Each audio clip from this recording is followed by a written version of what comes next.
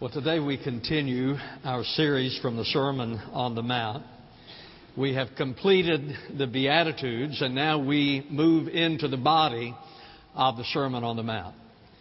The Beatitudes reveal for us what is a Christian. Sometimes I have people ask the question, now, what is a Christian? Is someone a Christian because they are a Baptist, because they've been baptized, because they've been confirmed? What is a Christian? And the Beatitudes reveal a Christian to us. First of all, it is someone who recognizes their spiritual condition, that they are poor in spirit. As a result of that recognition, then they mourn and they humbly then come to Christ. After they have come to Christ, then they begin to hunger and thirst after righteousness.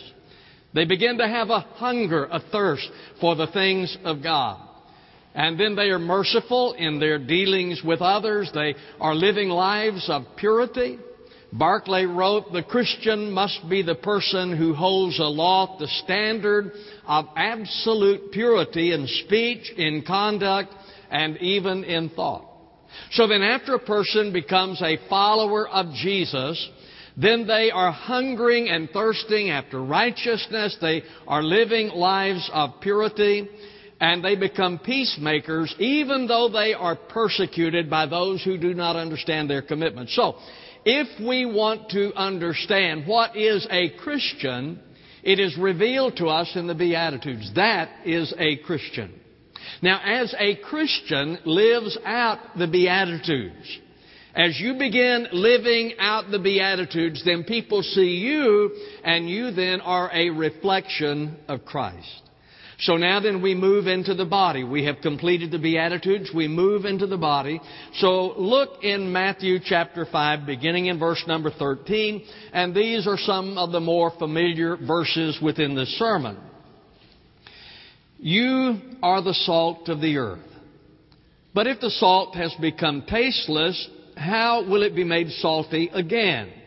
It is good for nothing anymore except to be thrown out and trampled underfoot by men. You are the light of the world. A city set on a hill cannot be hidden. Nor do men light a lamp and put it under the peck measure, but on the lampstand, and it gives light to all who are in the house.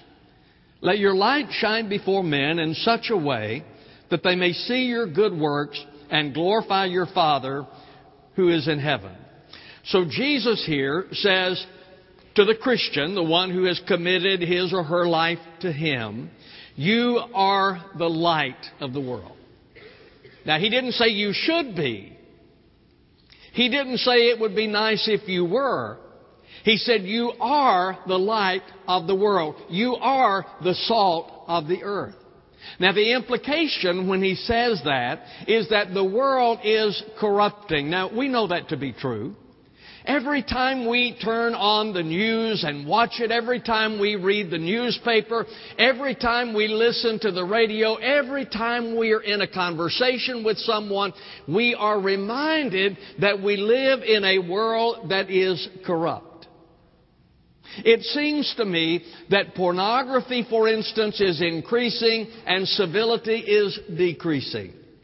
We are accepting pornography while we are seeing very little civility in our life. Probably the most sacred of relationships is the relationship between the parent and the child, and yet we hear on a regular basis about children being abused by their parents or by adults. Our world is corrupting. That's the point that Jesus is making. That is something that we have to understand. We live in a corrupt world. Even when we talk about politics, we see corruption. Isn't it strange that we elect someone as an officer, and then when they are in office, oftentimes they seem to be someone totally different? There is corruption in politics. There is corruption in government. There is corruption in business. And even in some churches, there is corruption. There is crime. So the point that Christ is making when He says that you are the salt, the implication is you live in a world that is corrupt. And the Christian is the preservative. It is probably early in the morning. when Jesus is preaching this message. He is sitting up on what is called the Mount of Beatitudes. And in Israel, in that area, there is this mount area. It's not a mountain, but it is a mound that is there. And out in front of it, there's some pasture land, and down at the bottom is the Sea of Galilee. And it could be that at this time, the fishermen are coming home with their catches from the night, and they are crating their fish. And so maybe Jesus is sitting there and he's looking down on the Sea of Galilee and he's watching the fishermen. They are taking out their fish. They have a wood crate and they put a layer of salt in that crate, and then a layer of fish, and then a layer of salt, and a layer of fish, and a layer of salt. And then they take the top and they tack it back on. Now it could be that Jesus is watching this take place. And then He turns to the disciples and says, "You are the salt of the earth. You are the salt."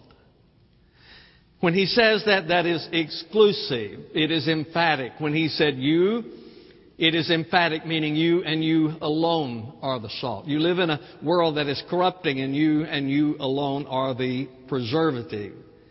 There is none but you. That is always a challenge to me. This sermon is a challenge to me, and I'm talking about the Sermon on the Mount. I know that we live in a world that is corrupt, and Jesus said to us, "You are the preservative in that world, and you alone exclusively are the preservative in a world of corruption." And yet there is a tendency, certainly that I understand, to withdraw from that world, and yet if we do, where is the preservative? We want to, for instance, withdraw from the public education system, and when we do, then I have to ask the question, then where is the preservative in the education system? We want to withdraw from politics because it is a dirty business, and I'm not going to get involved in that as a Christian. Then let me ask you, where is the preservative in that world? We have a tendency to withdraw from art. We want to withdraw from the arts and all of that because that sometimes can be a corrupt group. But then where is the preservative? You see, when Jesus said, "The world is corrupting and you alone are the salt," then, friends, I have a problem with us withdrawing from the world, because if we do, then there is no preservative there. You are the salt exclusively. There is none but you.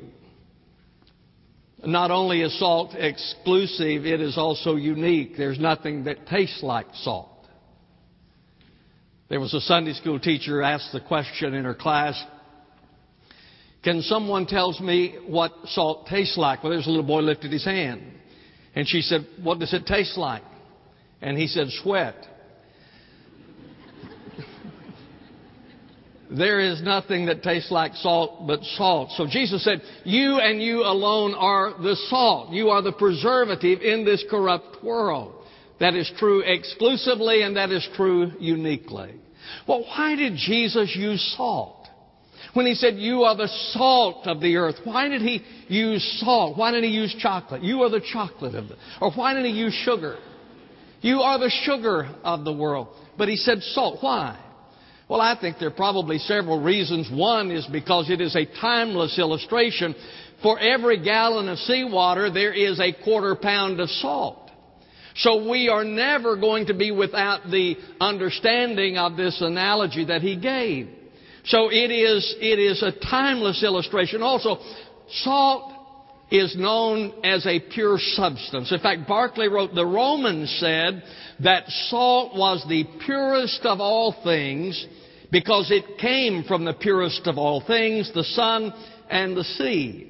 And because they considered it to be pure, the purest of substances, then they offered it to their gods."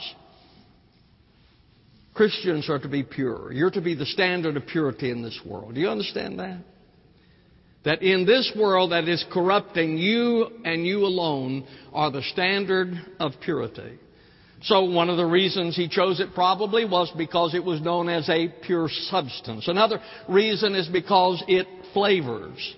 Most of us reach for salt before we do a fork. And that's what he's saying about you. He's saying that you are to give flavor to life. Barclay wrote, Christianity is to life what salt is to food.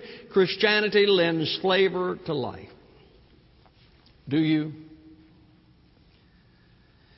Man, I'm afraid some of you are on a bland diet. Do you understand that as a Christian, you're supposed to bring flavor? I mean, I look at some of you. I look at Zella out there. Goodness, she brings flavor. But I think had Jesus been talking about you, Zella, he'd probably said, you are the nut of the world. And then Catherine, and there's some others around. I look at you, you just bring flavor to life. But unfortunately, not all Christians do. Unfortunately, not all Christians bring a lot of flavor to life.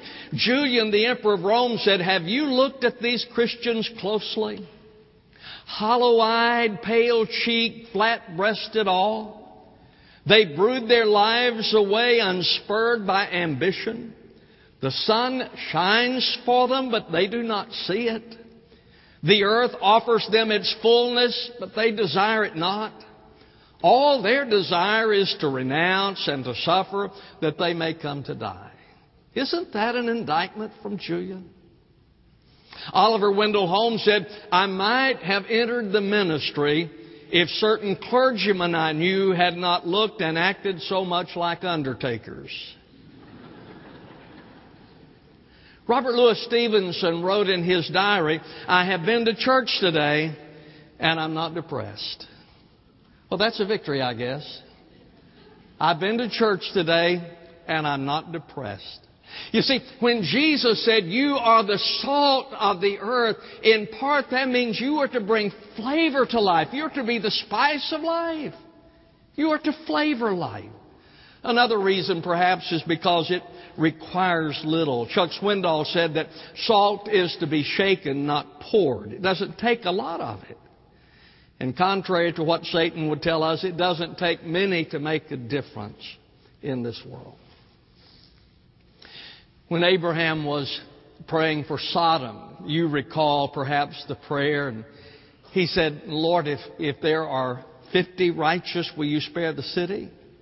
And God said, I will. And Abraham said, Lord, now that I've started speaking, if there are 40 righteous, would you spare it? And God said, yes. And he said, Lord, if there are 30, would you spare it? Yes. Did you know he got all the way down to 10? Lord, if there are just 10 righteous and all of Sodom, will you spare it? And God said, yes, I will. Doesn't take much. When Gideon was putting together his army to go against the Midianites, he began with 32,000. And when the Lord began paring that group down, he ended up with 300. It didn't take much. Folks, it doesn't take a lot, but it takes us being the salt. But then there's a warning, and maybe this is the reason that we don't have more impact than we do in verse number 13. You're the salt of the earth. But if the salt has become tasteless, how will it be made salty again? It is good for nothing anymore except to be thrown out and trampled underfoot by men. And what they did with salt when this happened to it is made roads out of it. And so he says that it's not good for anything other than to make roads with. Now, what causes salt to lose its value? Well, if it becomes mixed with something else, for instance, if water gets in it, then it's no good as a seasoning anymore. If some other impurity gets in it, then it loses its value as a seasoning. And the same thing is true with you and with me. When we become mixed with the world, then we lose our value to God. When people look at us and they don't see the Beatitudes in us, they don't see those things that are described there, but instead they can't tell any difference between us and the world, then we lose our effectiveness. And so when it's mixed, it loses its value. Or when it's in the wrong place. If you make ice cream, you know that you put the canister in the thing and You put ice around it, and then you put salt in it, ice cream salt around it. And it causes the ice cream to freeze faster. But what happens when the salt gets inside the canister? Ruins the ice cream. It has to be in the right place. And folks, you and I need to be in the right place as believers, as followers of Christ. We need to be in the right place, doing the right things.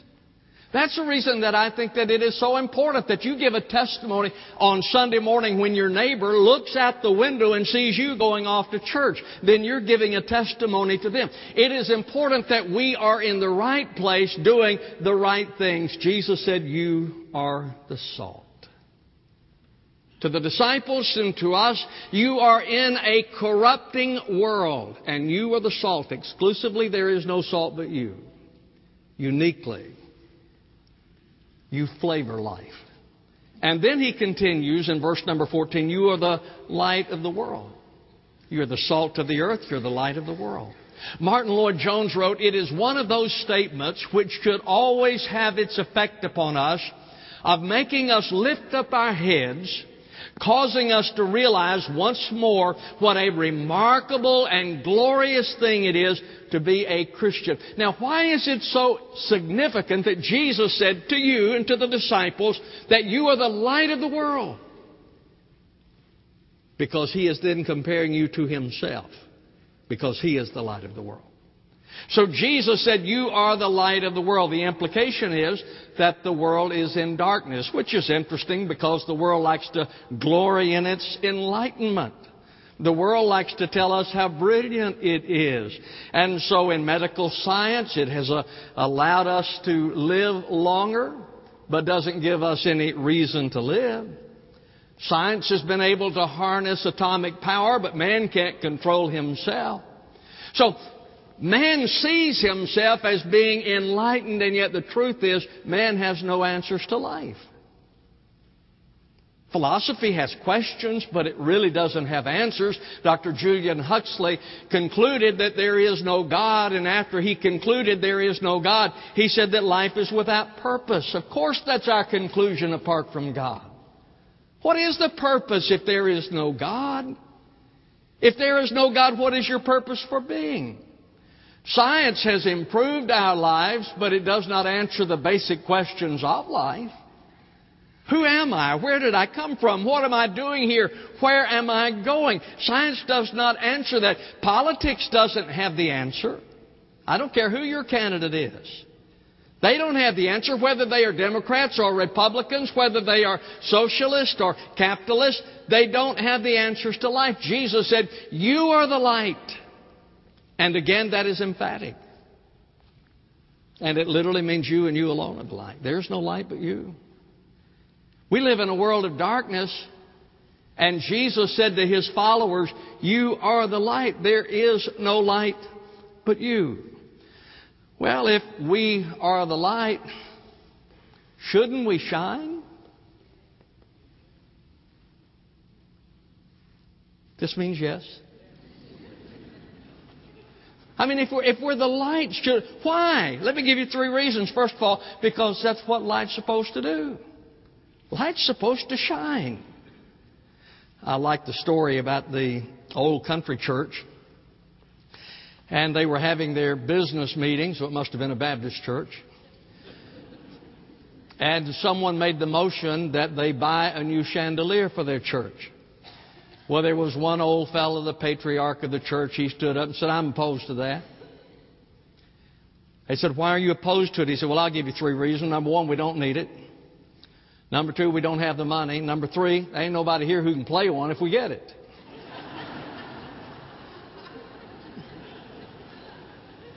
Light is supposed to shine. And my friend, you haven't been fired up to fizzle out.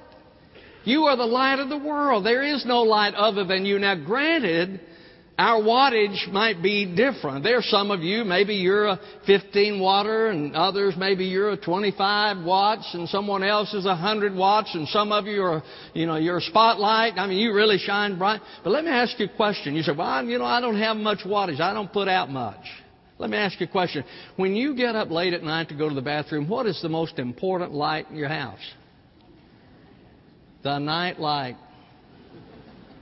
It doesn't make any difference if you have 25 watts or 100 watt. The thing that is important is that you shine. And that's what Jesus said, that you are to shine. You're meant to shine. If we are the light, you are meant to shine. You're meant to shine. And then it's ridiculous not to. Look at verse 15. Nor do men light a lamp and put it under the peck measure, but on the lampstand it gives light to all who are in the house. You don't take a light and put a box over it. You don't light a light and put a box over it. He says, that's ridiculous. Well, it's ridiculous for us not to shine. Do you cover your light? I mean, you are the light of the world. Let me ask you, are you shining or do you cover it somehow? Are you covering the light that God has given to you? And then it's useless if it doesn't shine. If we have a bulb that's burned out, what do we do with it? We discard it because it is useless. Martin Lloyd-Jones wrote, there is nothing in God's universe that is so utterly useless as a merely formal Christian. I mean by that, one who has the name but not the quality of a Christian. Ladies and gentlemen, if you're not shining, do you understand then you are useless to God because He expects you to shine? You're useless to the church because the church needs you to shine. And you're useless to the world. You're like a stoplight that's not working. We are supposed to shine. Well, how do you shine? Do you want to shine? I mean, as a child of God, Jesus said, you are the light of the world. Do you want to shine? How do you do it?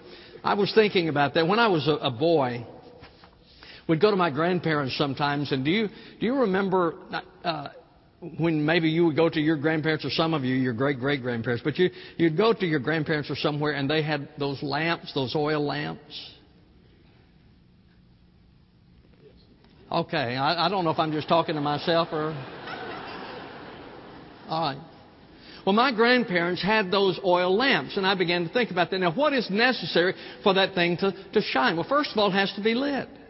Now, I remember my grandmother, my granddad, they would strike a match and they would light it. But it, first of all, had to be lit. Now, folks, spiritually speaking, if you're going to shine, you have to be lit. And I don't mean that in that other way. I'm talking about you need to be lit.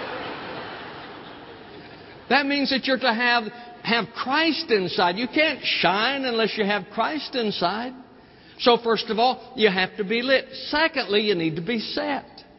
Now, they would light that lamp and then they would put it up on the mantle, or they would put it somewhere so it could give out the most light. So you need to be set where you can shine most effectively. It's my belief that the place where you shine the brightest is within the area of your spiritual giftedness. If you are a believer, then God has gifted you. The Holy Spirit has given you certain spiritual gifts. And if you're going to shine the brightest, then that is where you shine. Shine in the area where God has gifted you. So you need to be set. And then you need to be fed. That lamp, after a while, would have to have some more oil put in it. So it had to be fed. And as a believer, you have to be fed. What are you fed with? Oil? No, the Word of God. As you spend time in the Word of God, as you spend time in prayer, as you spend time in worship with the people of God, as you spend time in conversation with the people of God, speaking about spiritual things, then your spirit is fed. So the lamp has to be fed. Something else I noticed is that occasionally the wick had to be trimmed. Now, if you are familiar with those old lamps at all, you know that the top of the wick would get crusted, and they'd come in and clip that off so that it could continue to shine. Well, that happens to us, doesn't it? I mean, as we go through life, sometimes we get that crust on us from the world. And the Holy Spirit has to come in and prune that causes us to be dim. Now, what's the result of shining? When you shine, what's the result? If we are shining, what's the result? Well, when we shine, we guide. Light guides. I know that you have had those times when you've flown into Columbia at night, and whenever you're coming in, you see the lights that are lining the runway. It guides the plane in safely. That's what happens when you are shining. Then we guide. We guide people to safety. We guide them to the Lord. Something else that light does is to warn. When there's a pothole out in the street, they'll put lights around it to warn the people to stay away from that there's danger there. When we are shining, that's what we should be doing. We should be guiding people to Jesus. We should be warning people about danger that's fine. And something else that light does is to extinguish the darkness. Some of us enjoy more cursing the darkness rather than turning on the light. But that's what happens when you turn on the light. The darkness flees. And when you shine, the darkness flees. Now we see the right way to shine there in verse 16. Let your light shine before men in such a way that they may see your good works and glorify your Father who is in heaven. Now let's look at the analogies. If salt is doing what it's supposed to do, it calls no attention to itself. I mean, if you have the right amount of salt in something that you have prepared, then no one comes in and says, man, this tastes salty. It doesn't call attention to itself. It flavors.